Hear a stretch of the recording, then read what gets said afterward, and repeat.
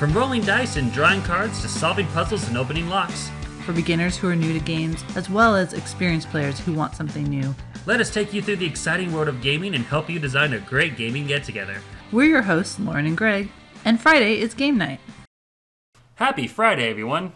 In this spooktacular episode, we talk scary escape rooms and dispel the myth that all escape rooms have to be scary. In the dice roll, we'll talk hosting your own movie draft. For our escape room report, we talk our first experience being paired with destructive strangers. And of course, we'll have our Friday favorites. You know, Lauren, whenever I talk to people and I tell them I do escape rooms as a hobby, one response I often get is, that sounds scary, the idea of being locked in a room. I don't like that idea. Yeah. That's too frightening to me. Yeah. And I think a lot of the rooms that people mostly hear about are, you know, sort of like the horror ones where, ooh, it's a serial killer's basement, or you're trapped in, you know, this haunted house or something like that. But really, that only represents a very small market of escape rooms. Yeah, it's just those have the highest notoriety. Yeah, those are the ones people hear about. And it's kind of frustrating because the thing about escape rooms is you are technically locked into like an area, but that was only for the first generation. They've evolved past that. Yeah, you know? yeah, very true. A lot of rooms, like, it's not even necessarily about you trying to get out of someplace. A lot of rooms now just have a certain objective that you're trying to meet within an hour's time. Yeah, for sure. Yeah, a lot of times escaping is sort of secondary. Sometimes you're not even escaping. You never even leave the room, really. It's all about achieving a certain goal, be that solving a mystery or defusing a bomb. Yeah. Or there's so many of them. We did one that we'll talk about another episode, I'm sure, recently, where we had to discover a hidden, like, device inside of Grandma's house. Yeah. And we had to activate that device within the hour. It's not that we're trying to get out, we're trying to get into the thing. Yeah, and then also themes don't always have to be scary. We've done one where which I believe we did talked about in an episode, where we were dogs trying to look for our favorite ball. Oh, that was the best. I was the best dog. We've done ones where, you know, I mean, some people consider circuses scary, but because of a phobia. But we've done one where it's, you know, a fun top circus, and you're just trying to solve zany puzzles and play like carnival games. Yeah, you're playing carnival games. You go into an upside down room. There's a fortune teller's tent. You do magic tricks. It's fun. Yeah. You know?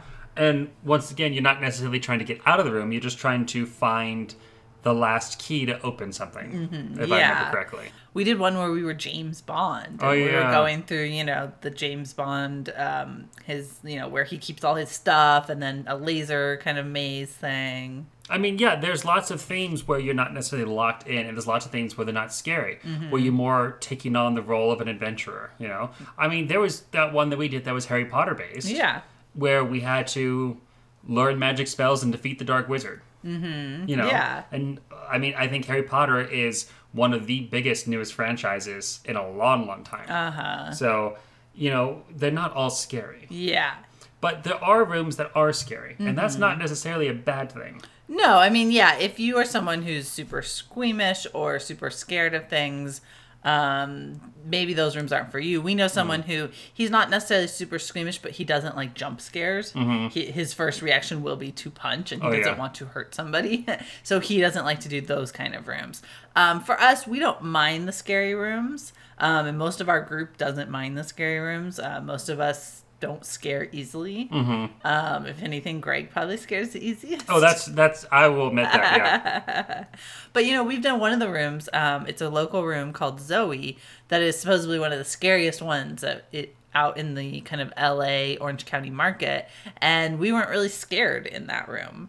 It was more just a lack of light and and just actors walking around trying to be intimidating. Yeah, exactly. And even some of the stuff they did to intimidate didn't really intimidate our friends. We were laughing and stuff. Yeah, because we start off being blindfolded and like kind of conga lining, like, you know, your hands on my shoulders into the dark space, you know, because they're trying to lead us into the starting position while, like, without giving anything away. But, like, along the way, they're, like, literally touching us and, like, you know, whispering, like, threats or, like, whatever into our ears, and we're just laughing. Yeah. You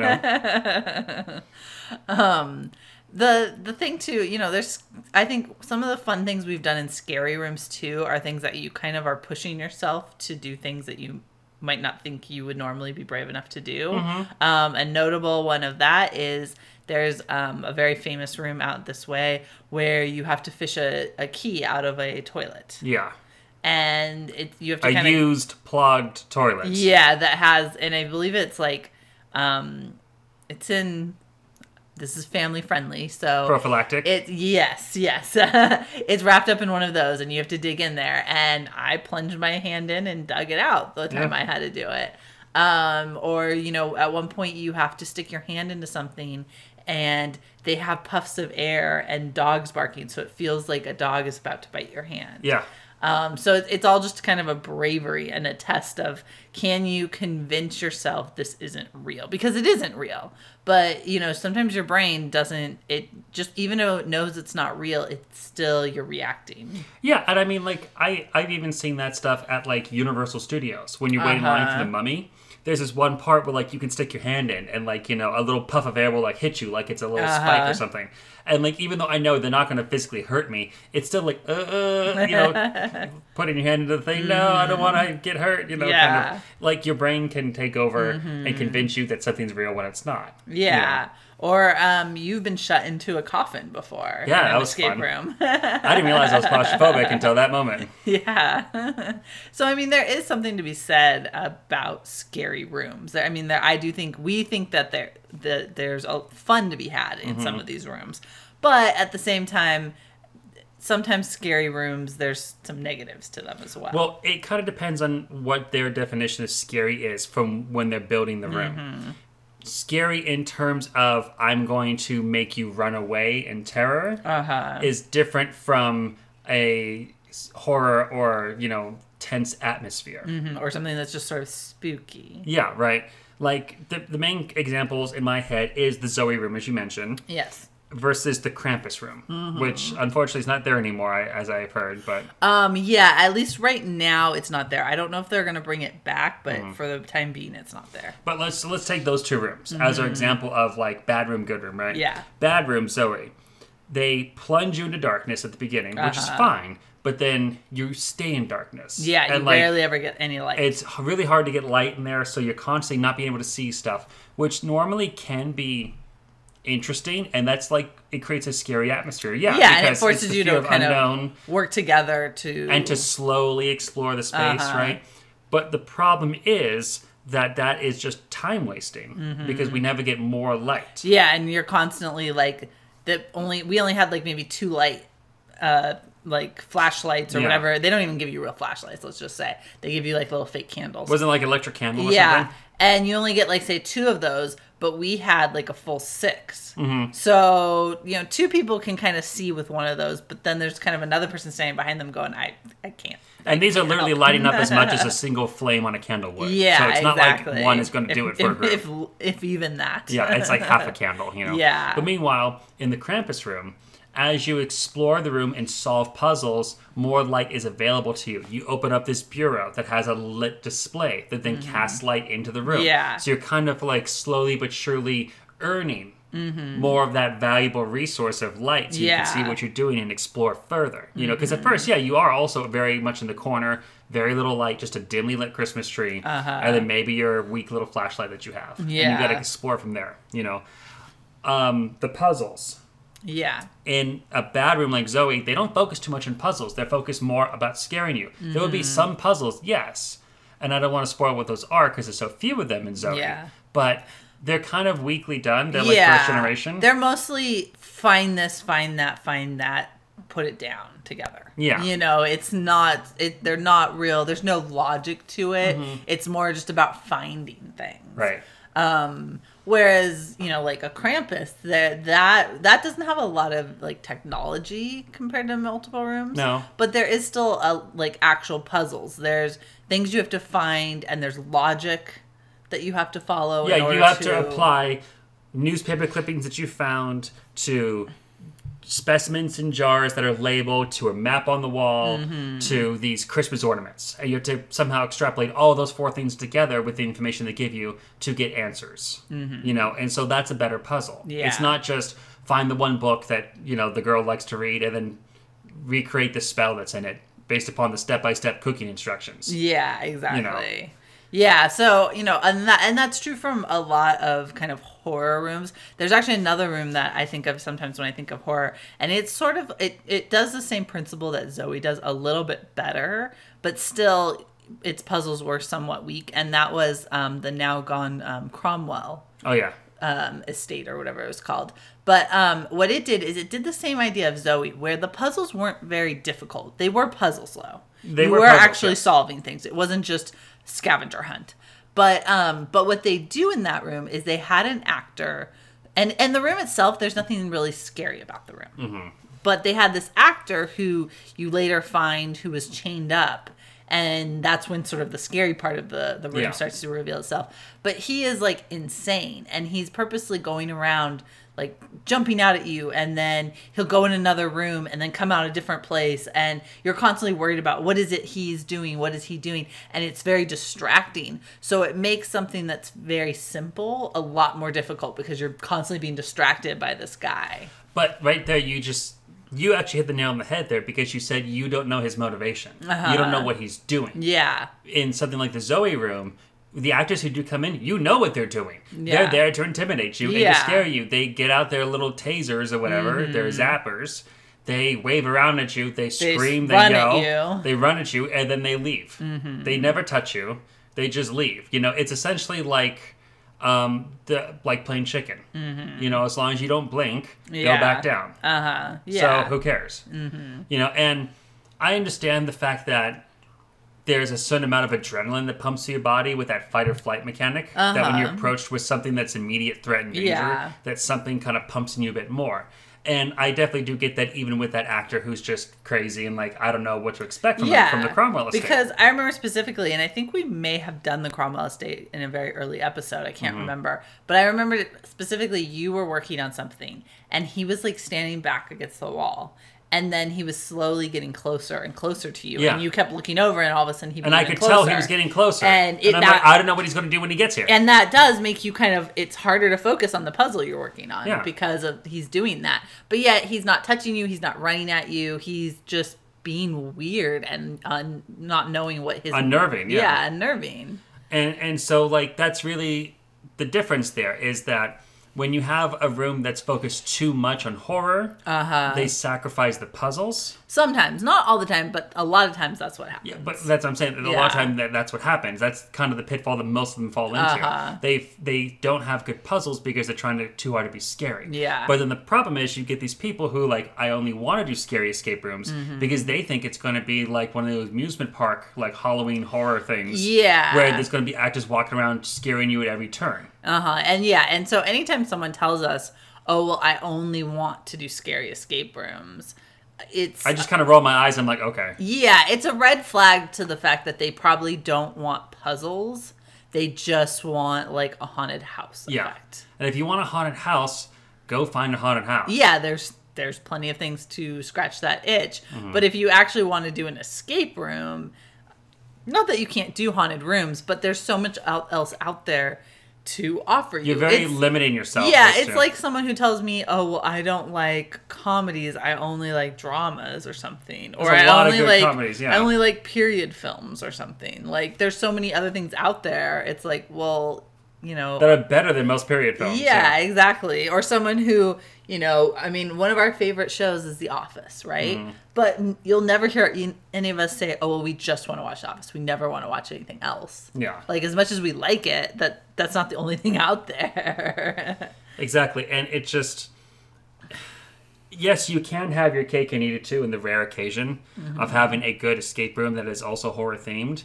But to find that right combination where the room is actually good and it's scary enough for you, that's going to be really hard to find. Yeah, like, for instance, I think one's, obviously, we talked, Krampus did it really well. That was a really great horror room.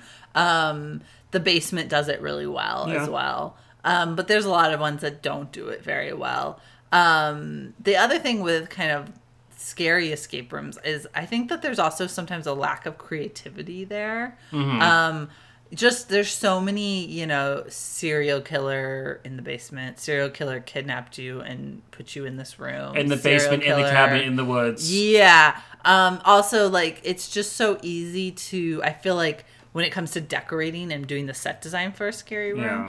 it's so easy to kind of just, oh, look, we bought a bunch of body parts from Right. the, after Halloween kind of thing. Or, oh, we'll just splash a bunch of red paint on everything to look like blood and you're That's done. it, yeah. Like, I just feel like it's so much easier. Whereas then you do some of these other rooms that are non-horror themed and they're so creative in what they do. Like, we mentioned this one before, but Doggy Dog, which is the one where you are dogs, like, what they do in that room to make you look like you're outside at one point, Yeah. and to make everything so big that you do feel like you're a dog. That like you're only it's- 2 feet tall. Or yeah, something, it's so imaginative and so creative, and the set design is so amazing. But then you go to another room and all they have to do is make it dark and put some red paint and stuff Yeah. everywhere, and that's all they had to do. So Exactly. it's kind of And like you can have a cleverly themed horror room. you know? Yeah. I mean, like the basement, their room it looks like it could have been an actual basement that someone maybe like had a bedroom down in. But it's just so like decayed and decrepit. Yeah. Because over time he's like used it for all such a horrible like activities. Yeah. But like you do see a bed that looks like, okay, that was once a bed. It's a really dirty, filthy bed now. Yeah. But it's still that, or like in the Krampus one, you have Yeah. all these Christmas decorations that have been, demented by this crazy person to not even be like Halloween demented, but like horror demented. Like you'll see Santa Claus, but he's, instead of holding a candy cane, holding like a pitchfork with like baby Jesus' head on it or something, Like it'll be like something where like he took different parts from Christmas and put them together in a horrifying way. yeah. Yeah. One of the other ones at the basement that I was thinking specifically of is the study, which looks like somebody's like house. Yeah, it does. And it's got like this very eerie where like rain is coming on the windows. That's like a ghost story because you actually And- do have yeah. an actor in there who I think they're supposed to be a ghost and they're mistaking I don't you know for if- somebody else. I don't know if they're a ghost. I know Oh. they're supposed to be like the maid or the butler, depending Yeah. on which actor you get. And they think you're someone else, essentially. I thought they were a ghost thinking we were their old master or something. Yeah, but- I'm not entirely sure. Anyways, but that's besides the point. The fact is, just having like a kind of creepy, dimly lit old house Mm-hmm. with bad weather outside and one actor who has apparently really poor eyesite. And you can't identify him. That one, I love that one too, because the actor's a bit of a surprise as well. Yeah. And when you first see them, you see them through like a monitor instead. And like that reveal was just so Yeah, great. because you go through, one person has to go through this Mm-hmm. one-way only ticket to the other room to go like open the door for everyone else. Uh-huh. And then everyone else is watching on like a night vision monitor. Mm-hmm. And the person in the room, it's pitch black, they can't see anything, but everyone will be like, there's someone in there with you! Yeah. What I loved about that one was because we actually did that room twice. Mm-hmm. We did it once and we succeeded. And we usually don't do rooms again if we've succeeded, but it was just, we ended up getting like a freebie to go there or something. Plus, if it's a really good one, we And- have friends we want to do it with. Yeah, we can and do so it. we got like a couple free trips to the basement, and so we're like, you know what, let's just go and let's speed run this room Mm-hmm. and see how fast we can get out. Well, the actor in the room clearly could tell we had done it before, and so he purposely moved so he was in a different spot. So when the monitor turned on, we're like, where's the actor? Yeah. And it was pretty like, funny. Very clever, very Yeah. clever. But yeah, so just, you can appreciate scary things, that's Mm-hmm. fine. You can appreciate escape rooms, that's fine. But just, if you're the kind of person who only wants to do escape rooms that are completely terrifying, and if it didn't terrify you, you think it's a bad escape room, Yeah, you that's need the to other kind of thing. recheck how you're judging things. Yeah. Because that is going to be the unicorn of them all. To Mm-hmm. find one that actually scares you. And is a good Because room. if you're a person who likes the thrill of being scared, you've probably gone to a lot of these haunted, yeah. corn walks and like theme parks and stuff. So like you're desensitized to a lot of stuff that escape rooms could offer. You know, so like, oh, there's an actor there with a knife in his head. Ooh. Yeah. Because you've seen it before. They're not going to come up with anything new that you've never seen. So, yeah, exactly. Yeah, I think you're right. You are desensitized, and in order to get a room that's going to both scratch that escape room itch and that horror is going to be difficult. Yeah. It's not to say that they're not out there, but like you said, it's kind of the unicorn. It's very rare. I mean, I do like we're not bashing at scary escape rooms because we do like to do those. Like scary escape and rooms. I do think, you know, the adrenaline that they create is a good thing. You know, I mean, I've done some, you know, I've been handcuffed in a room before all by myself. I've had a hostage hood put over my head and been led away. Like, those are all pretty, like, just the hostage head alone is something that really will get your heart racing. Yeah. But the other thing, too, I want to say about scary escape rooms, too, especially ones where they're encouraging you to run away from things or scaring you in that way.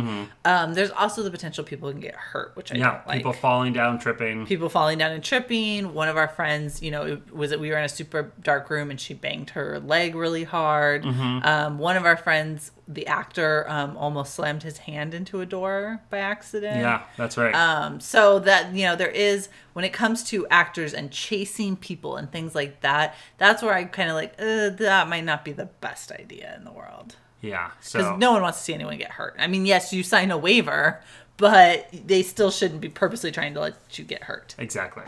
And if you're the kind of person who wants to get into a situation where you get hurt, I mean, good for you, but like, I don't want that, you know? Yeah, exactly.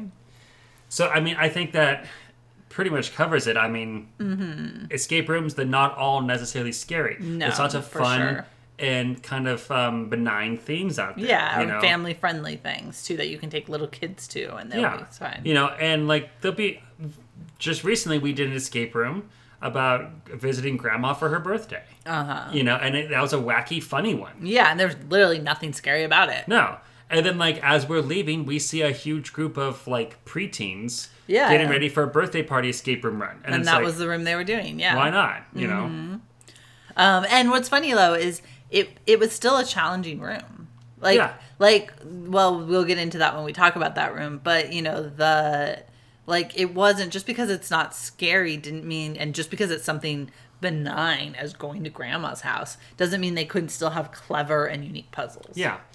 So I think the point we're trying to make it ultimately is being a scary room and being a good room don't go hand in hand at all. Though I do think that if you're a room that's trying to be extra scary, you sort of have to sacrifice on the puzzle end, because it's very hard to design engaging puzzles when people are too scared to think straight. Yeah, or it's too dark to see, or Like, you know, there's the that horror game Five Nights at Freddy's where you're constantly like, you know, checking monitors to make sure the animatronic's not going to come and eat you. Imagine if you also had to solve a couple of riddles or do a Sudoku puzzle. While you're doing that. Like, okay, 3 could be, oh, where's the bunny one? Where's the bunny one? Okay, now that could be a 4 or a 7. Oh, the bear! Like, you know.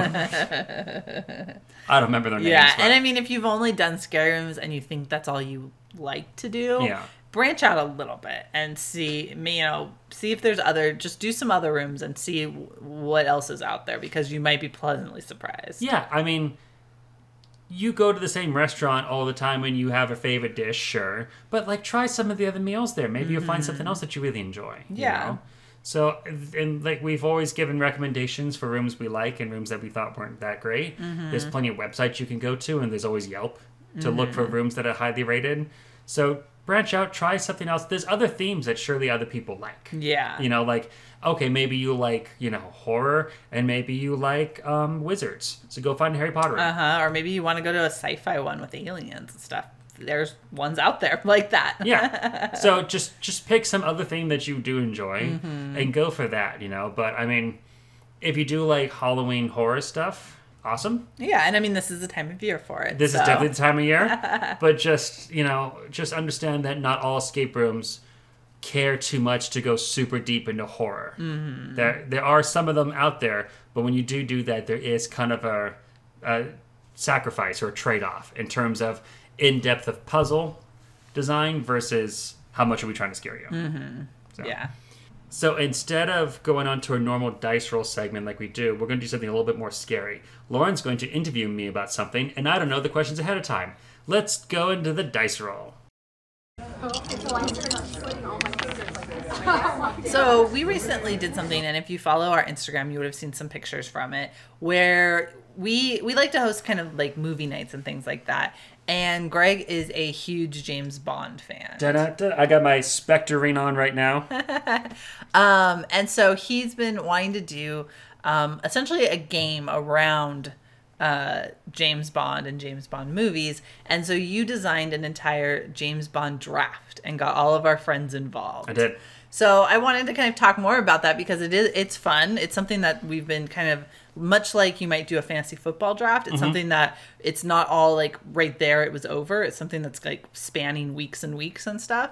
So I wanted to talk a little bit about that, not only so about the one we're doing, but just giving people ideas on how they might be able to create their own draft. So, okay, so we're doing a James Bond draft, and we're going through all the different movies. We're going from Dr. No, the very first Sean Connery that came out in 1963, all the way up to Spectre, the last Daniel Craig one that came out in 2016. Yeah. And we're looking at things, people were able to choose their own Bond. Well, like you said, it's like a fantasy football draft, but for movies. And the thing is, I like the idea of doing fantasy like sports leagues, but I'm not a sports guy. I don't care to track those stats and players and all that, you know. And we wouldn't know where to begin picking exactly. them. And it's too new to me to get into that, so I want to do this. So what I did was I broke down every single Bond film. I looked at them all critically as a whole, and I said, what are the unique things that always show up in every Bond film? They always have them in common. That are in every single Bond film, no matter who's the actor, no matter what the subject matter is. This is the thing that's always there. And the categories that came up with was you always have James Bond. You always have a main Bond girl. Yes, sometimes there's multiple girls, but there's always that one main girl. That one that kind of sticks around to the end. Yeah. You know, the one that he essentially rides off into the sunset with. You have the main villain.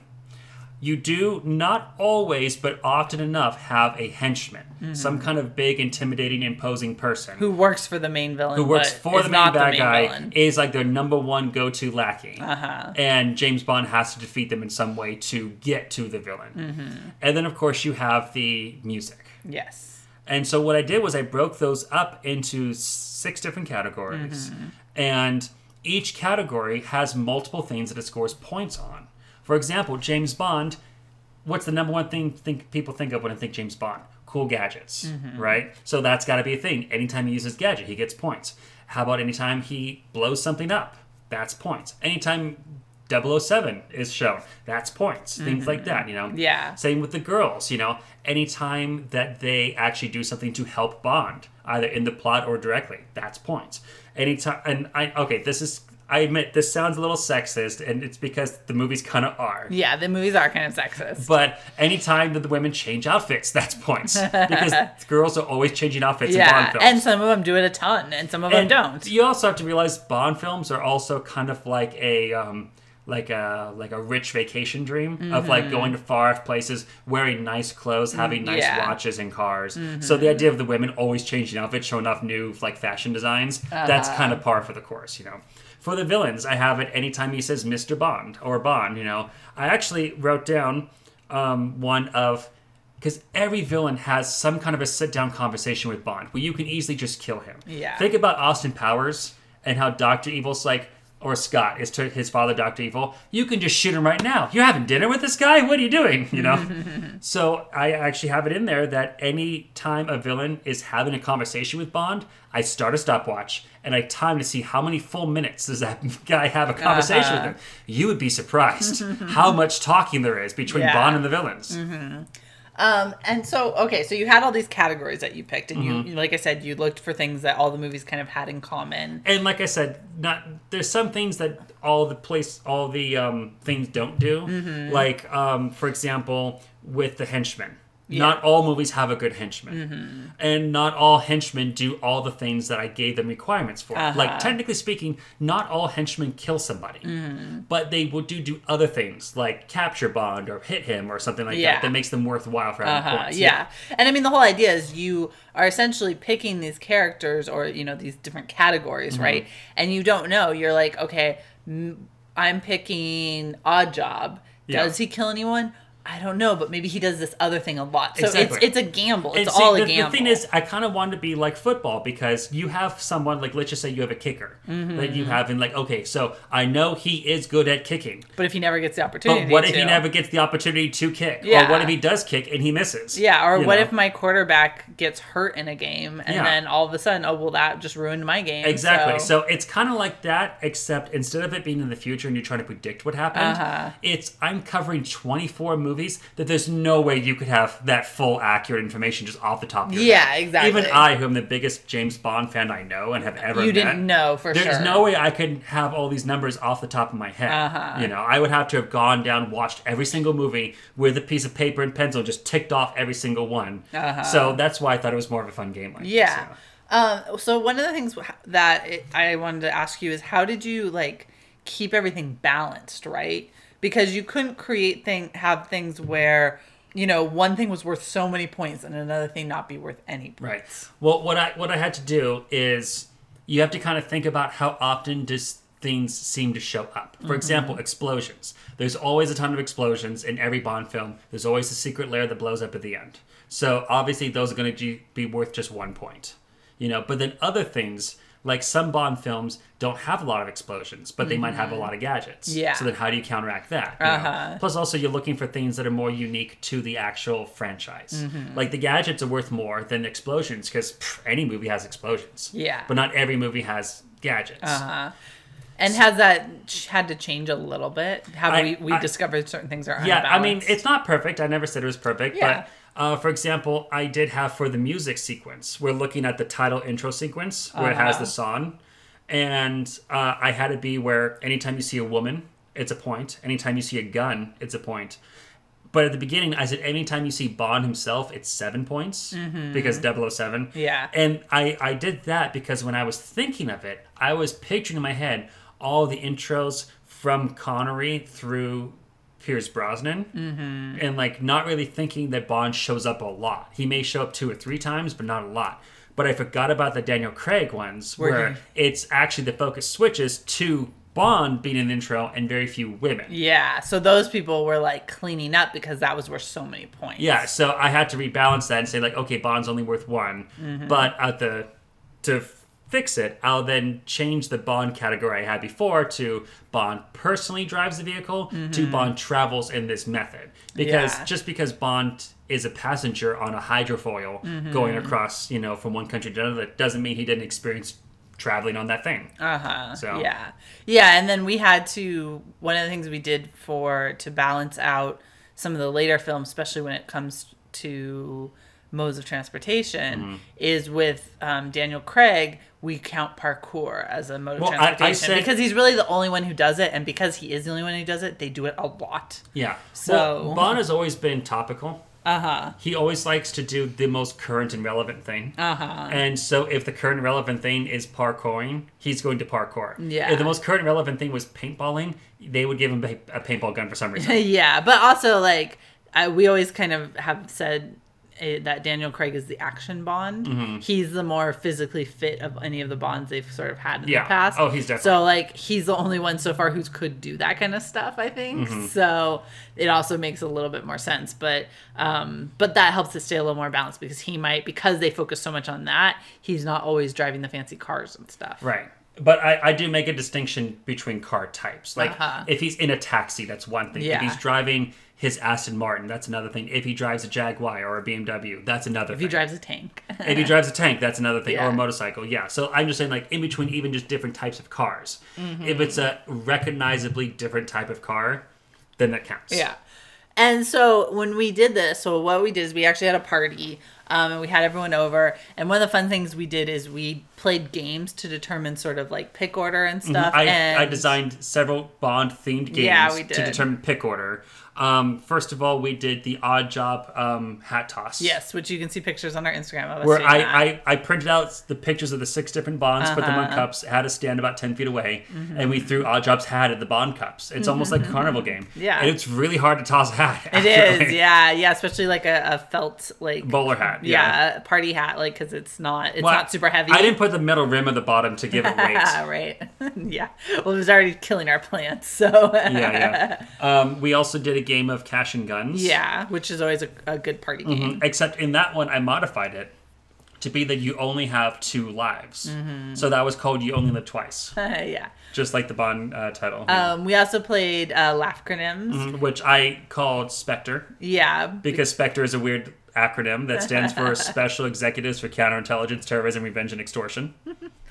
And so what we did is not only like we did games to choose pick order, but we also did games to kind of give certain people advantages if they wanted, so they could steal a pick or things like that. Well, actually, that was the point of those games. The ultimate game for the pick order, if you recall, is, and I removed myself from this because I know them all by heart and in order. And I said I will just go last unless someone wants to go last instead. But I said you have 7 minutes. Write down every single James Bond title that you can think of.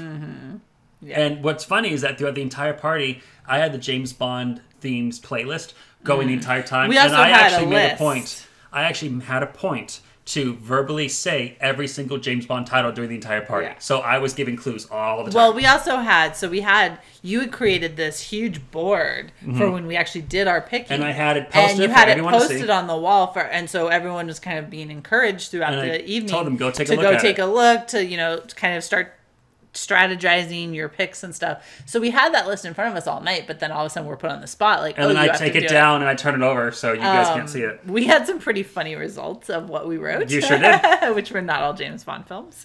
A lot of people put Austin Powers titles. Yeah.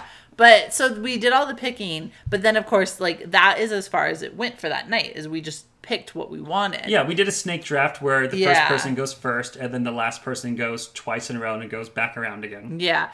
And then what you've been doing since is you've been watching the films and you tell everybody ahead of time what film you're going to be watching so that everyone can like watch themselves if they want. Because it's going to be too hard to organize a party of like 9 people. Oh yeah, nobody every has week that to time. come and watch the movie. Yeah. But so giving them fair warning, so if they want to go find a copy and watch it themselves, they can. And then what you do is you basically watch the film and you sit there and you calculate all the different stats for everything. Yeah. Even if we've even done it for the films that have nobody picked anything from. Right. Just so that we know what their I also score want is. to know like what was left on the table that you could have grabbed. Yeah. But you didn't. You know. Yeah.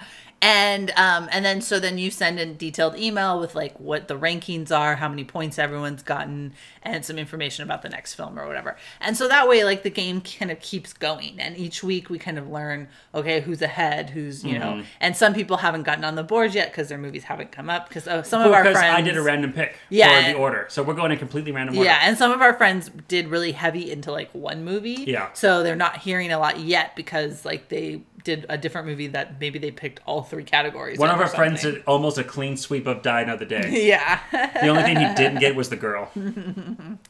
Yeah, so it's kind of interesting to see how it works. And like for myself, we had a thing where you picked each category and then you got like a wild card where you could pick the flex pick. Yeah, where you could double dip in another category. Except if you I wanted. did specify that just like how you can't flex pick a quarterback in fantasy football, you couldn't flex pick James Bond. Yeah, so because you can only I have know one. that that's going to be a super high scoring category. He's going to constantly be scoring points, so you have to flex into either another Bond girl, villain, henchman, or music. Yeah, and so I did something that I think is really smart. We'll see how it turns out for me because it hasn't been fully scored yet. But I flex picked 2 villains. Yeah. 2 villains that I knew to be strong villains. So I'm hoping Who were your villains? I know one was Blofeld from Spectre. and Goldfinger.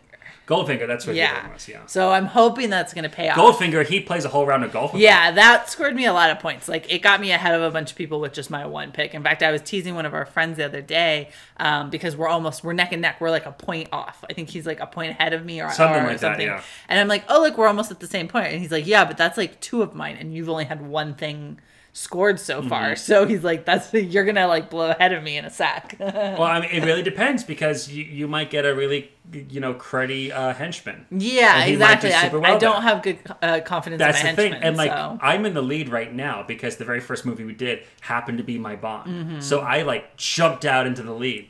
But the thing is, like, I'm going to stay there for a while, but everyone else is going to creep up on me. Yeah. And then when I finally start to get points, it's not going to go as big. Because Bond's the quarterback and he scores all the points. Yeah. Yeah. So we'll see. But it's kind of been like a nice, like, lasting fun thing we've done. And Mm-hmm. I think it's something that people could easily do. You don't have to do it with Bond. I mean, No. if you do want to do it with Bond and you want to know more about how we're doing this, feel free to reach out to us on any social media and we'll send you all of the categories and everything else so you Yeah. can do it yourself. But, like, I think it works best with franchises, probably. It does. It works best definitely with franchises, I would say, of 6 movies or more. Mm-hmm. And pretty much what you have to do is you have to separate it out, boil it down towards bare bone components. Be like, what character or characters are the same throughout? For example, you could even do like Twilight, because Twilight, off the top of my head, has pretty much the same characters throughout all the film. Right? Yeah. You have Edward, what's her name? Bella, right? Werewolf boy, whose Yeah. name I don't remember right now. Jacob? I think so, yeah. Something like that. And you have the bad guys, the bad vampires, or werewolves, or whatever they were. The bad vampires, I think. So, like, those are 4 categories right there, You can even do a 5th category of Bella's dad, because I know he's in every single one. And then just think about what's something that they always do in every single film, So, like, right now, off the top of my head, Twilight, points for any time he sparkles. Bella, points for any time she stares with her mouth slightly agape out a window. And then you just kind of like say, I'm going to pick this. I'm going to pick New Moon Bella because I think that's going to score me points. Yeah. One that I'm thinking probably is going to end up being one we do if we do this again is the Fast and Furious franchise. Oh, that'd be great, yeah. Because we recently did this thing where we watched all of the Fast and Furious movies. Fast and Furious, anytime Vin Diesel has a white shirt on. I know, right? Anytime they only show him from, like, pecs up because he doesn't didn't actually work out. Yeah. And we're just starting now. We're going to watch all of the Underworld series, so that may also be a future one. I will say I actually do have a first draft of Star Wars. Oh, that's another good one, yeah. Because there's definitely, like, you can pick a lightsaber user. You can pick, like a rebel. You can pick someone on the bad guy side. I forget all the names, like Grand Moff Tarkin or something. Yeah. Like he's like one of the British bad guys, essentially. You can pick a droid for things that the little robots do. You can pick an alien companion. Yeah. So there's definitely like options there. I just it's a little bit tougher. Because they go to so many weird places every single time. Yeah. But, like, it's doable. It's kind of similar to a drinking game almost, but not. Yeah. And, so pretty much what we do is we're just... Every week I go through one of the movies. I have the list predetermined randomly. The only difference is because the Daniel Craig ones are kind of a structured story with acts 1, 2, 3, and 4. Whenever those come up, I put it in chronological order. Because you can't watch Quantum of Solace without having seen Casino Royale. That does not work. Why is this guy so sad and moody all the time? I don't understand it. But yeah, that's just something fun that we're doing that I think other people would have fun doing as well with their friends. And there's, you don't have to do a James Bond one. There's lots of other just films you definitely, can do it with. if you do want to do this, pick something that is formulaic. Yeah. Like the Fast and Furious franchise. Yeah. That's very formulaic in how it works. Yes, the formula changes a little bit over time, but it's still workable. Yeah. If you did something like, I guess even Indiana Jones does work because that's a little bit formulaic. Yeah. But something where like it's completely different every time, like that's not going to work. It'd out. probably work good with like some, because I'm trying to think of different series. You could probably maybe do it with the Marvel films. Or like there's so many animated series where there's multiple ones you could do probably with. Like, if you were to do it with the Marvel films, there's enough movies to work with there, but you'd have to get really general. Like, the hero uses his weapon, point. You know? The hero knocks somebody out when they should be dead, point. Yeah. You could possibly even do TV, like, if you did, like, in seasons. Oh, you could like, for sure do that. I want to do, Brooklyn Nine-Nine, but I want, Jake from season 2 or something like that, you know? No, you could do that. How many quips does he make? How many inappropriate comments does Boyle make? Yeah, how many times is Jake late? Yeah, things like that. So you can even do it with TV. Just obviously, like I said, formulaic works best. The more product you have to work with, the more options you have for draft picks. Yeah. Because if I was to do just Indiana Jones, there's only only a couple. 4 movies for that, if you even acknowledge the 4th one. And, like, from there, like, okay, so if everyone's just going to pick Indy, Yeah. you know, unless Yeah. you're picking specific things that he does, but that's kind of not as fun. So, Okay, let's go on and talk some escape rooms.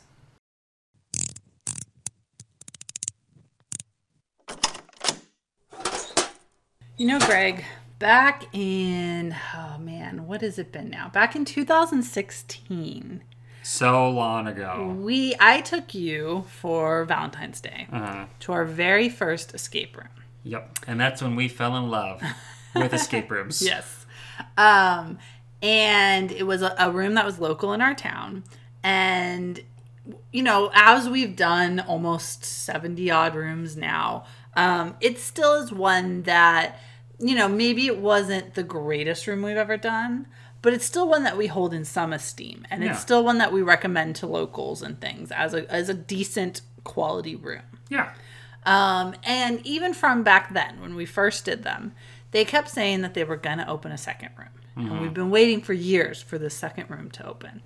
Well, it finally happened. They opened a second room. And so we were some of the first people in line to go do that room.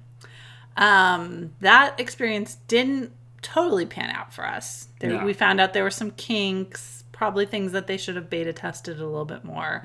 So we decided not to review it, not to talk about it here, and give them another chance. Yeah. Well, that day finally came, and we gave them another chance. And we took 2 of our good friends who do a lot of rooms with us down there to do it. And boy, was that a mistake. Yes. So we signed up for the room like the day before, you know. Yeah. And it's 7:00 at night on a Sunday, I think it was. And it's, okay, I'm going to book half the room, 4 out of 8 spots. Yeah. And typically, you know, as we've said, there's always the chance you can be paired with strangers. If it's a room that does that. Some rooms don't. You don't. And I've given lots of tips on here about if you're paired with strangers, here's what you do. You try to make nice. You try to make sure everyone knows each other's name, you know, and you try to get like some kind of group energy going. Yeah. You know, trying to make it so that we are a team, not just, oh, you're here in this with me, you know. And usually, like, now once again, this isn't a rule of thumb, but a lot of times when a room is a public booking like that, if you book out at least half of the room, yeah. good chances are you're probably not going to get paired with anyone. Yeah. Not a total win, but usually if someone goes on there and says, oh, my family or me and my girlfriend want to do this room, and they see, oh, there's already a bunch of people doing that, let's pick a time when people aren't doing it. Yeah.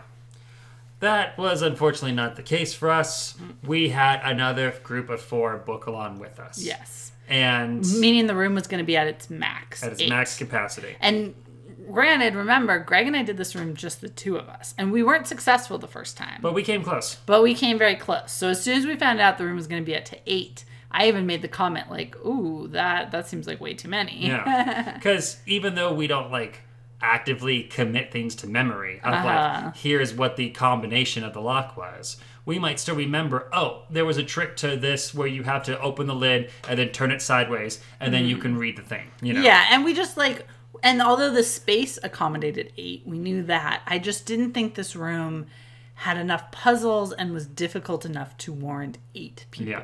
I mean, 8 newbies who don't really know what to look for in an escape room, maybe. But when you have half the team is essentially veterans at this point, we're like, yeah, we've done 70, and our 2 friends, they've easily done at least 3 dozen. Yeah. You know. They may not, our 2 friends may not have done 70, but they're not that far behind us. No. So we were like, this is going to be like a snap. Here's what happened. Our group was the most antisocial group when they walked up. Yeah, well, they were late, first of all. Yeah, they were a couple minutes late. It was 2 teenage boys and their parents. One of them looked like he was too cool to be there. Yeah. And he was constantly vaping, which is... Yeah. I'm sorry to those who do, but for me, I don't like it. I don't like any of the culture that's kind of... It goes hand in hand with that, you know?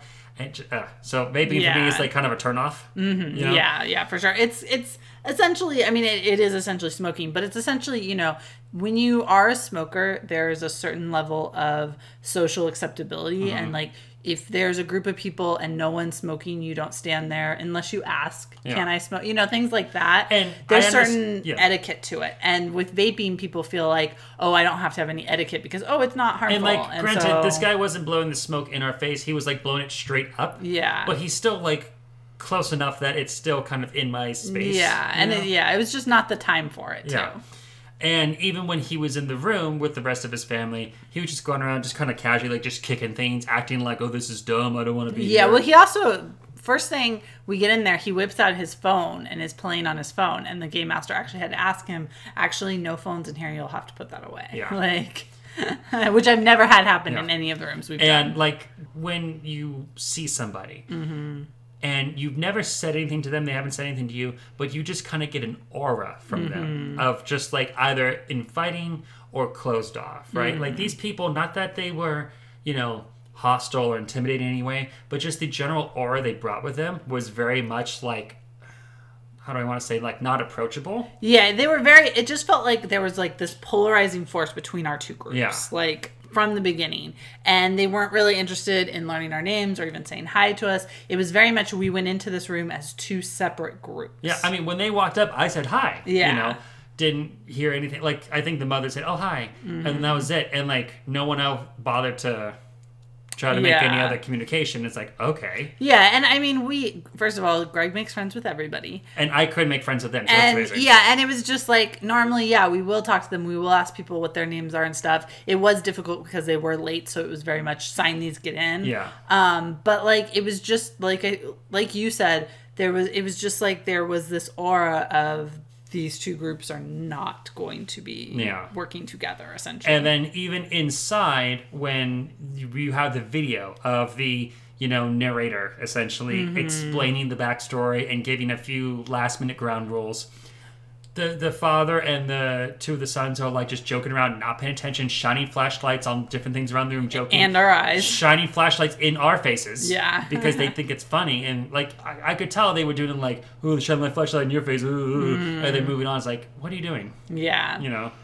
Yeah, so that, you know, already, like, that didn't it wasn't a good setup to the room, right? And then when we were kind of released to start, you know, the escape room process, they were very much not interested in actually solving puzzles or anything like that. It was just an all like free for all, just essentially trash the room and try to find stuff. Yeah. They later, like, we were like, oh, we have this word that's clearly to a combination lock. Oh, there is one letter combination lock. Wait, how did you guys get it open? And later found out that they had just busted it open. Yeah, they had just brute force yanked it down as hard as they could to snap it open, essentially. So they broke that lock. Yeah.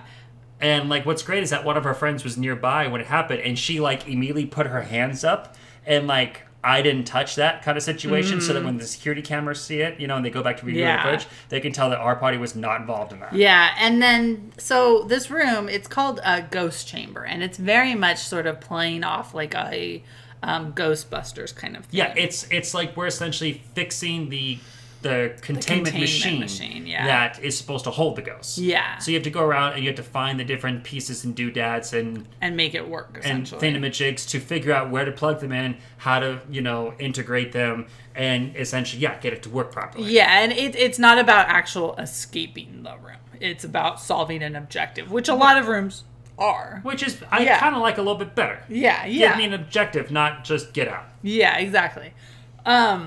So it looks very much sort of like a, what do I want to say? Like an old kind of garage. Oh, yeah. Or, you know, kind of like, once again, going with the Ghostbusters theme, you're like in an old firehouse or something like that. So there's these big, like, barrels everywhere. Big, like, heavy metal barrels. Yeah. And they told you very specifically, there's nothing under the barrels. You don't need to move the barrels. You don't need to knock them over. Like, you know, you don't need to mess with the barrels, kind of, essentially. And so there's this one barrel that if you look in, you can see clearly down in, there's like a hole, and you can look down in and you can see there's clearly a key down there. Yeah. And this became their obsession to get that key out. And keep in mind, this is like a big like oil barrel. Yeah, it's big. Like 4 feet tall, something like that. Yeah, and heavy. And in order to make sure that people don't mess with them, they have them securely attached to the ground. Yeah. So you can't just pick it up and like jangle it around like a piggy Yeah. bank. And so they were trying to knock it over. They were trying to kick it. At one point, they said, "Oh, well, let's try to like knock it over." And I said, "Well, maybe let's not." Yeah. And they just sort of laughed. And then they thought, "Okay, well, we'll have to fish it out." So they started ripping lights because they had like string lights. Mm-hmm. They started ripping lights off the wall. They pulled, there was kind of like a rope that went through these lockers to kind of make so they all kind of locked based on this thing. They pulled that out. They were trying to fish it out. They started attaching things to the end and throwing them down there. They attached other locks we'd already opened to that string, thinking, "Oh, it'll act like a fishing hook, and we can hook." And then they lost those locks down the stupid barrel. Yeah, exactly. And so they do this location. They do have a kind of thing where like one of their ways of sort of communicating to you sometimes is through like a ghostly voice. Yeah, and so like they EVP were kind of thing. They were using that a couple times to say like stop. Yeah, but also these people were being loud and stuff, and I don't think they heard it, or they didn't realize that it was them trying to communicate with them to tell them to stop. They also didn't. So they have a hint system in this room. One of the things that you're doing in this room is you have like kind of almost like a computer screen that's like a touch screen that you're interacting with. The guy who created this, he's kind of in video games and stuff, like creating his own video games and stuff. And so essentially he created this whole interface. Which is really cool. It is really cool. It has some bugs, but it is really cool and it's very inventive. But part of their hint system is you have kind of these 2 lines and you can type in a message and you kind of essentially like have to text your question. Which takes forever to type. It takes forever, yeah. It is. It's very cumbersome. That's why it's not my favorite hint system. They didn't realize what that was for, so they just kept like typing stuff in and thought like, "Oh, this is working." You know, like they thought it was like a search bar with like type in your command. You know. Yeah, exactly. It was very clear. Which is why you should pay attention to the initial video that tells you how things work. Yeah, and they definitely like at one point you find a security badge. And they put it somewhere, and they thought that like turned on the computer, but like the security badge actually went to a whole different panel, and so it was kind of like actually that doesn't even like you don't have to keep that there, you know. And the biggest problem in the room too was at one point we were on the very last thing, and we were like, we know we need like this thing to, you know, like make this work. Yeah. But we can't, like, we don't have anything. And it turned out they had found like this lunchbox and like gone through it and everything and totally disregarded like half of it and didn't tell anyone, "Oh yeah, we found this in here." Yeah. And so we were like, okay, we've just been looking for this forever. They also didn't understand like, because at one point we're like, "Oh, we need like a fingerprint or a handprint or a hand or something." Yeah.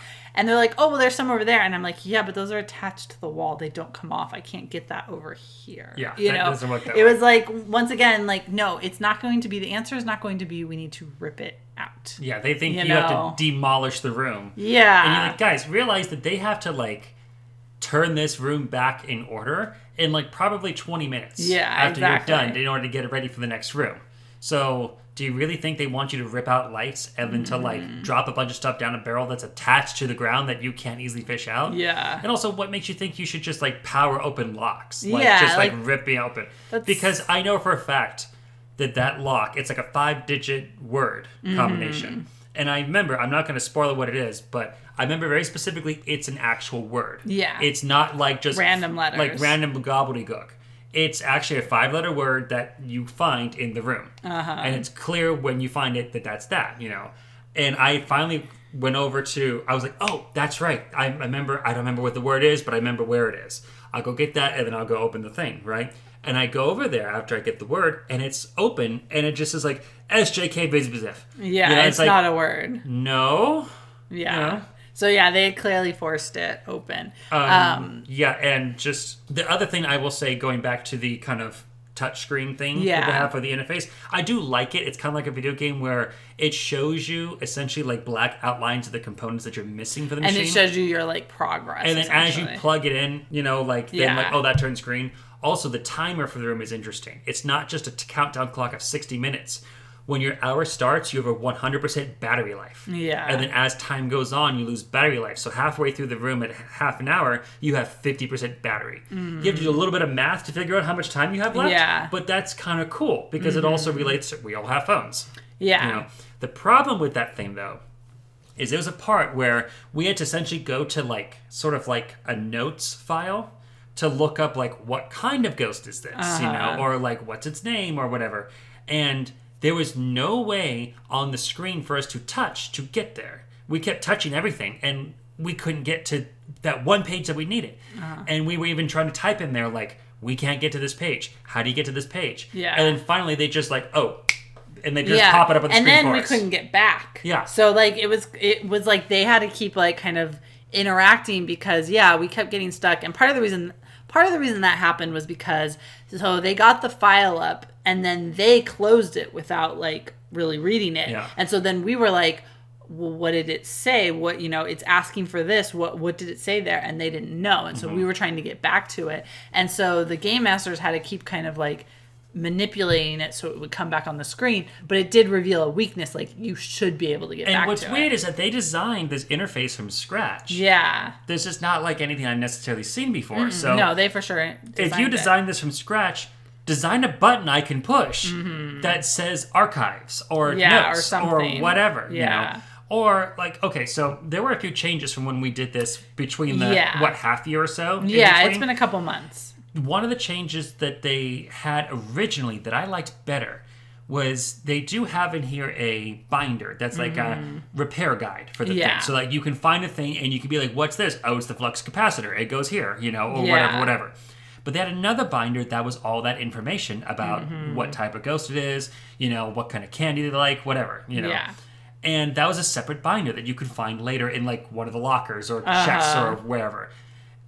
And they got rid of that and made it into a digital thing that you can't access. Yeah. Unless they access it for you. And I'm like, why? I mean, unless some other group came in before and somehow ruined that binder, but I don't see how you would do that. Yeah. But, I mean, it shouldn't be that hard to just print out like a few more pages, 3-hole punch them and slap them back in. There was 2 other differences I noticed too. So one, when you first come in and you're kind of waiting and then the game master leaves or whatever. Originally they only had like kind of one light on the desk. And the binder was sitting right there under the light. So it's like the first thing you zone in on. Is on that. This time they actually had the binder hidden and it was in like a golf cart or whatever. So I was the one who like pulled it out and stuff. Well, I don't like that because the nice thing about before is even if you go, then you have to kind of move around and watch the video. But then you're like, okay, go back to that binder because it was this bright white binder that you like all you can focus on. Yeah, and it's a nice intro to the thing. Like here's what should we're start. Looking for. Here's what. Yeah. Everyone spread out. Look for a doohickey that's kind of in a Y shape. Yeah. Because that's what we're looking for. Yeah, exactly. So it really kind of set up, here's your objective, here's the things you are looking for, here's how they work. So it's kind of a nice intro to the room. By hiding that and not having it until someone finds it later, it's kind of silly. It's a little scattered and it makes you uncertain of what your objective is and what you're looking for.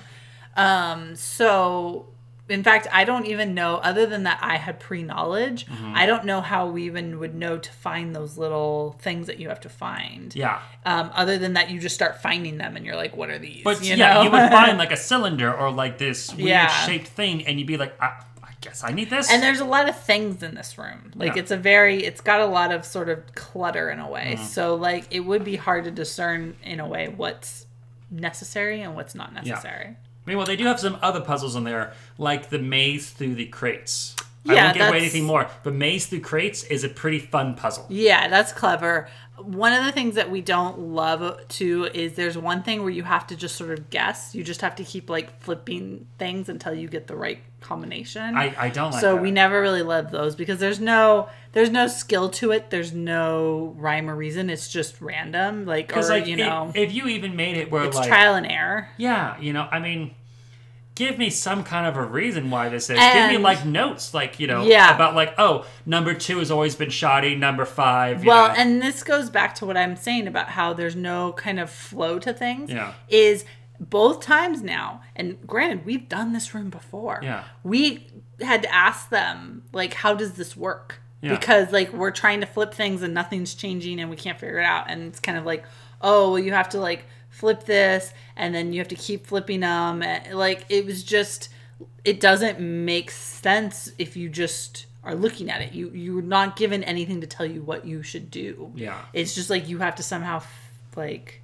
blindly fumble your way through it, which is literally what the puzzle is. Yeah, and it's just a time suck. Like, I'm on this side of the room, you know, messing with all these, like plugging in these wires, you know, into like this huge, like, it's like, picture one of those like old like operator switchboard things, you know. I'm just does that plug work? No. Does that plug work? No. And you have to constantly just shout back to me like, no, that was bad, don't undo that one. Yeah. Or that's good, leave it, you know. But the thing is, there's nothing like, for me to tell me like what is good, what is bad. well, yeah, and then even that, sometimes things that are bad, you actually want to leave them on. Yeah. And so that's what doesn't make sense about it, is that, you know, you're like, okay, no, that one's not good, no, that one's not good, but like you're supposed to leave those on for some reason. It's like balancing a charge where you can't be overcharged, you can't be undercharged. Yeah, you have it's to be just right. Like I said, there's nothing that tells you that. There's no explanation. There's nothing to like lead you to that information.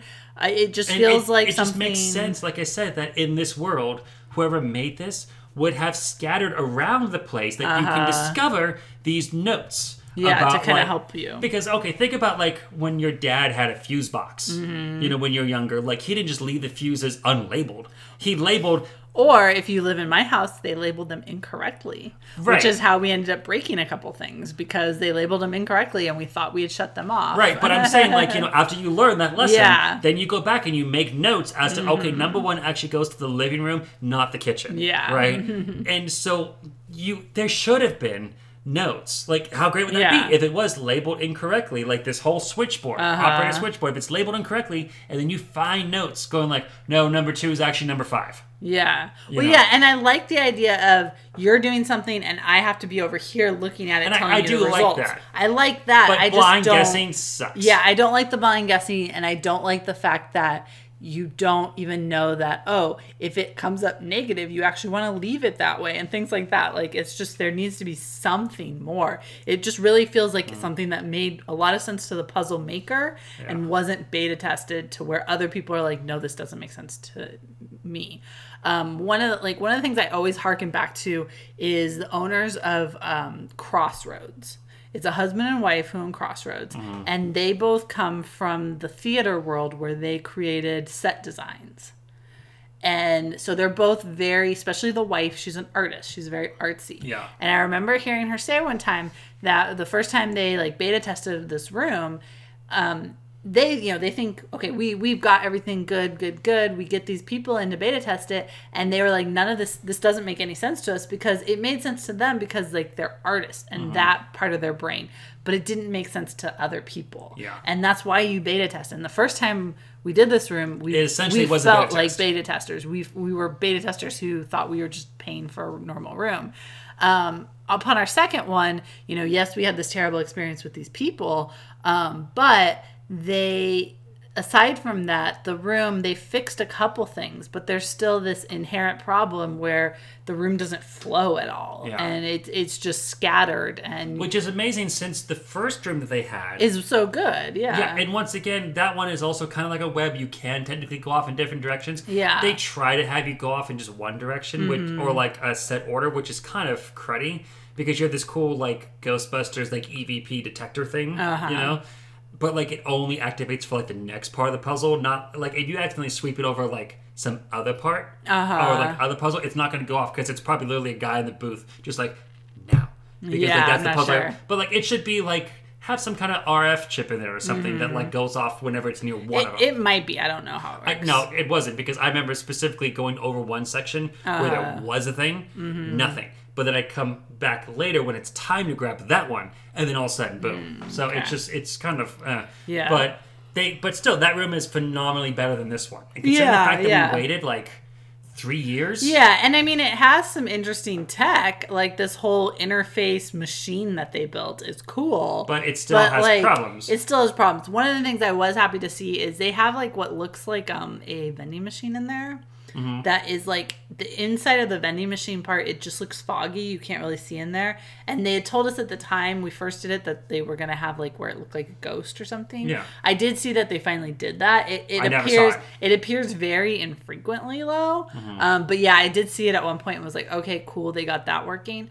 I did feel like this time the room was brighter. It was, because the first time we did it, it was like pitch black in there. Yeah, it was and really we had dark. flashlights that kept dying. Yeah. Thankfully, they addressed the flashlights. They gave us a lot of flashlights, and they were all like super well charged. Yeah. But at the same time, there was kind of like a low level light in there anyways. Yeah, where we didn't really need them that much. The kind where like if you take 5 minutes to adjust, you could probably make your way around the room without bumping into anything. Yeah, I just felt like since we did have good working flashlights and we had so many of them, they gave us more than we actually even needed. Yeah. I felt like the room was a little too bright, so it kind of ruined that scary Yeah, because the first time we did it, reliance kind of on one another. Yeah, the first time that we did it, and you described it beautifully, by the way, when we first came in, how there is a table which is this light shining on this binder. Yeah, it's just a little desk Clearly light. highlighting that this is important, and the rest of the room is pitch black. Yeah. They do walk us over to like the containment unit where That like a there's video the plays. video plays, but then like we're left alone. And like, yeah, we have flashlights in our hand, but the rest of the room is kept in secret, shrouded in mystery Yeah, and darkness. and so it guides and you it's back up to us to that. to find our way back to that light and to explore the space. And it looks way creepier when it's pitch black, except for what you're shining your light onto. But in here, where you can kind of just see everything around you, anyways, Yeah. it kind of kills that atmosphere a little bit. Yeah, you know? and also like, and I can't tell if it was because there were so many of us, and like the other group was kind of loud. But last time I remember they'd had a lot of like sounds going like around Yeah. you in different parts of the It's- room. it felt a lot and, more like, haunted. there were like all of a sudden all the barrels will start shaking Mm-hmm. and making a lot of noise and stuff. And like it was very, neither of us are the type that we don't scare very easy in these Yeah. rooms, but it was very discerning, and like it would set you off guard. Like, whoa, what was Yeah. that? What was that? You know, You think you saw And- something move in the corner of your eye. yeah, and also like you're about to talk, and then all of a sudden like it's like and Yeah. you're like, oh, okay. I didn't notice that as much, and it definitely like No. it took away from that like creepy vibe to the room. You know, I think happened Mm-hmm. because I think all those special effects are probably cued by the game masters and the tech Probably. guys behind the scenes. I think they were just so furiously writing down everything the other group broke. yeah, and And like starting up like their legal contracts of like, you Yeah, know, right. we are suing you for the fine of $300. they looked the game masters looked pretty pissed when they came back in and like were trying to reset stuff. Yeah. And I definitely felt bad for them. What was funny though is we get out of the room. And like And that's we when don't they know decide what to to get chatty. Yeah. well yeah then they get chatty, and we don't know what to expect because like this has not been like a great experience. Yes, we escaped, and we escaped fast, but that was because we just wanted to get out of there. We were essentially like on a blind date, and we didn't. The waiter asked, "Do you want dessert?" And we said no. Yeah. But then they're like, oh man, wasn't that a terrible room? And it's like it was kind of funny It's at not first. a great room, but it's a good room. It's not a great room, but it's not like the worst, and it wasn't terrible, but like part of the reason it wasn't good is because of them. So it was kind of like none of us knew how to like react to that. We were like, well, it's not that bad, and they were like, oh, well, we've only done one other room, and like it was yesterday, and it was so great and everything, and we want to do more. This is so great, and like. That was also weird because, once again, they weren't interested in escape rooms at all. They were just breaking things. They weren't interested in puzzle solving. So it was like, oh, like, you are into this? Like, you want to keep doing these? You It don't was seem kinda like you're into this, especially And the so- boy. Yeah, and so they were like, well, what rooms can you recommend and stuff? And then they're like, well, we only want to do scary. And that right there was like, oh, okay. You're that kind of person. Yeah, exactly. Basically, they only want to do scary because they aren't interested in escape rooms. Technically, what they want is haunted houses. Yeah. Like, that's why they weren't interested in puzzles and stuff. And it was kind of funny because at first we were like, well, there's a couple, like, scary rooms, I mean, that's, like, we do scary rooms, but that's definitely not our favorite theme. We're more into, like, the themes that are different. And, Yeah, more engaging. Yeah. And it was funny because we recommended one room that it's not super scary, but we're like, oh, well, it's a good room and it's kind of scary or whatever. And then later, like, I felt really bad because I was like, we've met those owners and, like, I do not wish these people on them. So, yeah, it was definitely like, we don't hate having to be paired with strangers, but this was definitely like, oh, this is the worst case scenario right here. It really was. And what's funny is that we've always heard stories about, man, there's this group in here of like a bunch of frat guys and they were just like busting open things. Yeah. And it's kind of one of those like, almost like a myth. Yeah, You well, know, yeah, we're like- we've never seen it. We've right? never seen it, but like, okay, yeah, sure, there's giants. We believe you. Okay, there's giants, Yeah. you know? And we're thinking like, okay, maybe it's just a really tall guy, not like a giant. They were giants. Yeah. No, it's funny because we've heard crazy stories about people breaking things, people doing crazy things. Like one room owner told us once that someone like drop kicked the door, And now I totally get it. yeah, and we were like, okay, that was these people. Like, even if we told them, no, you don't need to do that, they were bound and determined, like, no, this is how we're going to do it. I know at one point when the barrel, like I said, the barrel became their focus. It reminded me of that time we did a room with a kid and all he could focus on was the directional lock. They were like that. They were like the kid with the directional lock where they all, we have to get this thing out of this barrel. It's the only thing that's important. And they kept trying to like fish things out. And our friend, she said to them, she's like, they're going to give us something like that's not the way. They're not going to ask like, you to invent something. Yeah, that's not how you're going to get it out. And they said, well, how else are we going to get it out? And she's like, there will be something in here. And sure enough, yes, later Just because on. you haven't found it yet. Yeah, later on you find a rope and a magnet. Like, Surprise, surprise. surprise, surprise. They didn't just put that key down there for no reason. So that was our nightmare. Yeah, it was a nightmare. But hopefully the next room will be more of a dream. Yeah. So this was Ghost Chamber at Wires and Wizards. Not their best room out of 2. Not the best room. I wouldn't highly recommend Okay, it. I will say this. Take away the bad experiences we've had on both ends, where it was a beta test and where it was with a bad group of people. Yeah. If you give this room a fair judgment, a fair rating, it's a 3 out of 5. It's not the greatest. It's Maybe. not the absolute worst. Yeah. It does have some interesting puzzles. It has a unique idea of you need to fix this thing in an Yeah. hour. I do like But it. so much of it's not really puzzle based, dear. It's so much of it is just you need to find this and plug it in. No, I appreciate that. So that's why I'm but like, the thing is, like, the puzzle itself, I think, is the machine. Because you do have this instruction manual of, like, here's how these pieces go in. Here's how to, like, connect this up. Here's how to work this thing. So it's pretty much like, it's one big puzzle, but you're fighting to get all the pieces. Yeah. So I kind of appreciate it for that, That's fine, because then we're constantly coming back to the one thing. We're so used to having you open this one lock for this one box and you just shove all that aside because that's Yeah. done. I solved that puzzle. Yeah. But here it's one big puzzle and you're getting the pieces. So Yeah. I do like that. It's interesting. Granted, this is not in my top 20 No. for favorite rooms, but I think if you are willing to have a really cool night and you do a back-to-back experience, Yeah. then essentially you're doing the full Ghostbusters. Because like I said, this room is very much you're fixing the ecto containment unit Yeah. from the Ghostbusters firehouse.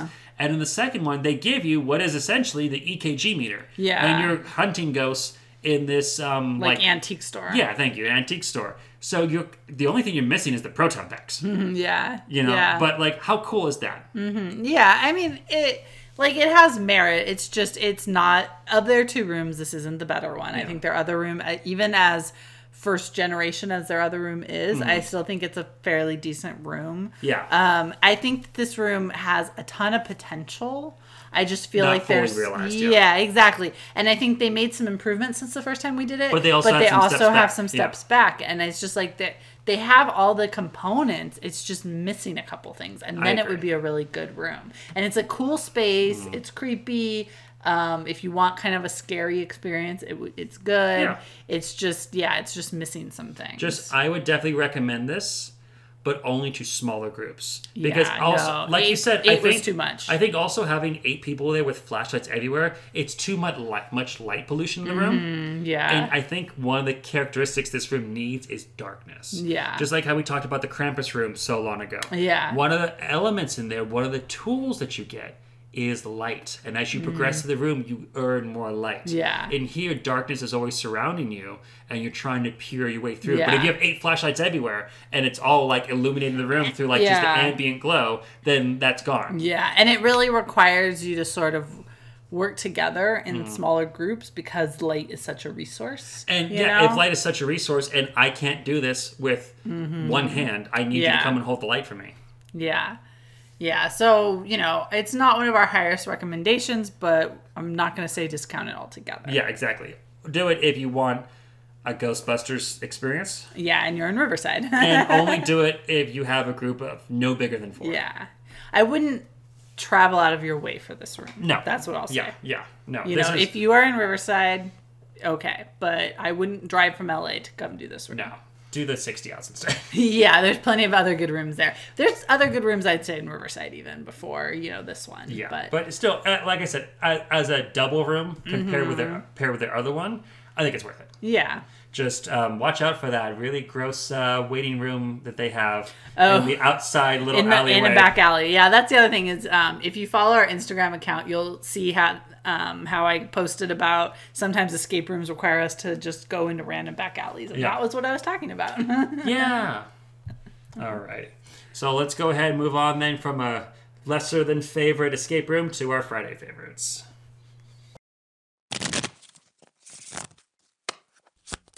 Okay, so I think for my Friday favorite this time, I am, because it is that time of year, and we want things a little bit more spooky.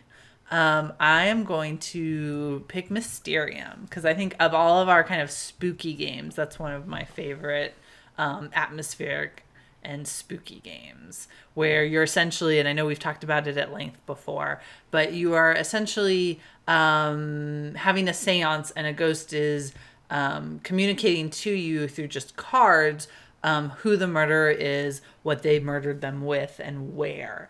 I always say it's a grown-up version of Clue. Yeah, pretty much. Or a better version of Clue. I would love to do an actual thematic version of that where we like, turn the lights off, just light some candles. Yeah. Play some spooky music. Yeah, I don't know if we'll have a Halloween party this year, but if we do, that might be a fun thing to do. Yeah, right? My Friday favorite is actually a new thing I just discovered. It is this RPG in which you are essentially kind of like X-Men. You're like people who like have a mutant power or like a superpower, except you're in the roaring 20s during like Prohibition. So you have like bootleggers that can shoot lightning, or like cops who can like, manipulate other people's emotions and stuff like that. And it's called Capers, and it's by Craig Campbell. And it was on Kickstarter. It got fully funded. They've already released a couple books for it. The thing I really like about it is the system, because so many RPGs out there use dice. You roll dice for this and that. This one uses a regular deck of playing cards. Yeah, and I really like when you were explaining it to me. I was like, oh, this is easy, and it has a nice randomness to it. Because the fun thing is, like, with a dice, you can, technically speaking, have an infinite number of 20s on there. So it's infinite number of successes. But with a deck of cards, if you haven't reshuffled it, you only have so many options left. And what's really neat about it is that there's kind of a gambling aspect, where if I say you need an 8 or higher to succeed, you flip over, and you get to flip over 3 cards for this particular set or skill, because based upon what your stats are. Okay, that says you can flip over 3 cards. You flip over 1, and let's say it's a 7. Well, that's not going to do it. So now you have to flip over another card. Now let's say it's a 10, but it's also a clubs. And in this game, clubs is actually a bad thing. It means that something is going to go wrong. So like, let's say you're trying to break down a door, right? Whether you break down the door or not, if it's a clubs, you're still going to throw out your shoulder. Yeah. Like, that's going to happen. Whether the door goes down or not, your shoulder will go out. Or you're picking a lock. Your number is high enough that you actually do it, but then your tool snaps off. Your tool snaps off, or someone hears you, or so it's like adding a complication to it. So that I like that, how like you can still technically succeed. I can flip over the king of clubs. I still beat that 8 that I had to hit, but I'm still going to have some kind of a foul up. Yeah. So like you can take that. You can be like, that was my second card. I got the king of clubs. Do I want to accept the risk of whatever bad's going to happen along with my success, or do I want to gamble one more time? Try to flip over that third card and hope it's anything but clubs and a number high enough that I need to hit.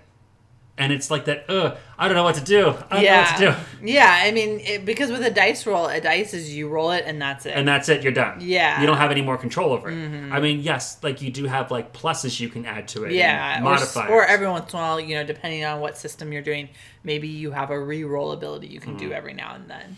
But the thing I it's like not about that this, gambling this sense. boils down the numbers to very simple. Like numbers never go above 5. Yeah. You're never going to go above 5 cards in here. Or at the very outset, 6, and it's not dealing with pluses and minuses. It's what do you have on the table right now.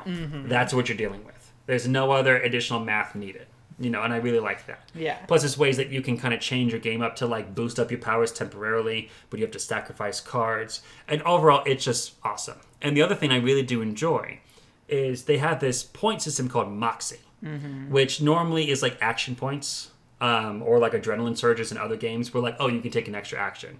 We've seen those plenty of times before. And usually you have to do things to earn those points. But in this game, Moxie can also be used to help the dungeon master describe the atmosphere. So like, let's say you're trying to sneak into a warehouse full of like illegal hooch, right? And you really could use like some kind of a loading dock, like, jack to help you get stuff around, and like the DM didn't describe it, you can use the point of Moxie like, no, that is there. And then now your plan that you had that involves that loading dock jack can now come into fruition because you were able to put it there, which I like, that you can actually have some influence over how the story lays out, what's actually available to you, what tools you have. So I think that's pretty fantastic. Yeah, and we haven't gotten a chance to play it as a group yet, but it's on our rotation. Because something that I think we've mentioned before is how we've gone to a system now where rather than us all come together and try to decide what we're going to play for game night, we actually have a rotating pick where one night it's my pick, one night it's Greg's pick, one night it's our friend's pick, and it just goes in a series like that. And so the next one we have is Greg's pick. Yeah, and when it's your pick, you can pick whatever you want. And there's unless someone like really hardcore makes an objection, like I'm just too brain dead for that game tonight. Yeah, I'm it's too sorry. much. That's understandable. Sometimes yeah. you've had a rough day. And sometimes what we'll do is like sometimes if it's like say my pick or something, I might say I want to play one of these two games. Which one do you guys want to play? And that's fair It has too. to be one Yeah. of these two, but you guys can tell me which. But one. essentially, you are lord of game night that night. Yeah, exactly. And you are the one who gets final say in the games that get played. Yeah. So. Yeah, we made it because we were constantly running into that problem where no one could decide. Yeah. And that way, one person gets to be the decider, and they don't have to feel bad about. Plus, kind of when you doing know that. ahead of time that you're the one who's going to decide, You usually spend pick it. time thinking about what do I want to play. Yeah, and also if it's not a game, like there's been times where I really want to play the Harry Potter game, so we don't own that, but our friend does, so we'll make sure to let him know, hey, when you come to game night, bring it because that's what we want to play tonight. Exactly. So that's another little tip. So it's on. I'm next for that, which should be the first weekend of October, when this drops. Yeah. So we'll be probably playing this when this drops. Yeah. So we're looking forward to that because we haven't played an RPG in a while. Yeah. We got to set up a regular RPG night. Right? Yeah, I know we do. Okay, I think that does it for this episode. Music for this episode was provided by bensound.com. As always, you can find us anywhere podcasts are available. However, rates and reviews on iTunes are much appreciated as it helps new listeners find our podcast. We can be found at Game Friday on Instagram, Twitter, and Facebook, where we post about our games and things like that. So please come and talk games with us. Thanks for listening and goodbye. Happy Halloween. Be safe out there.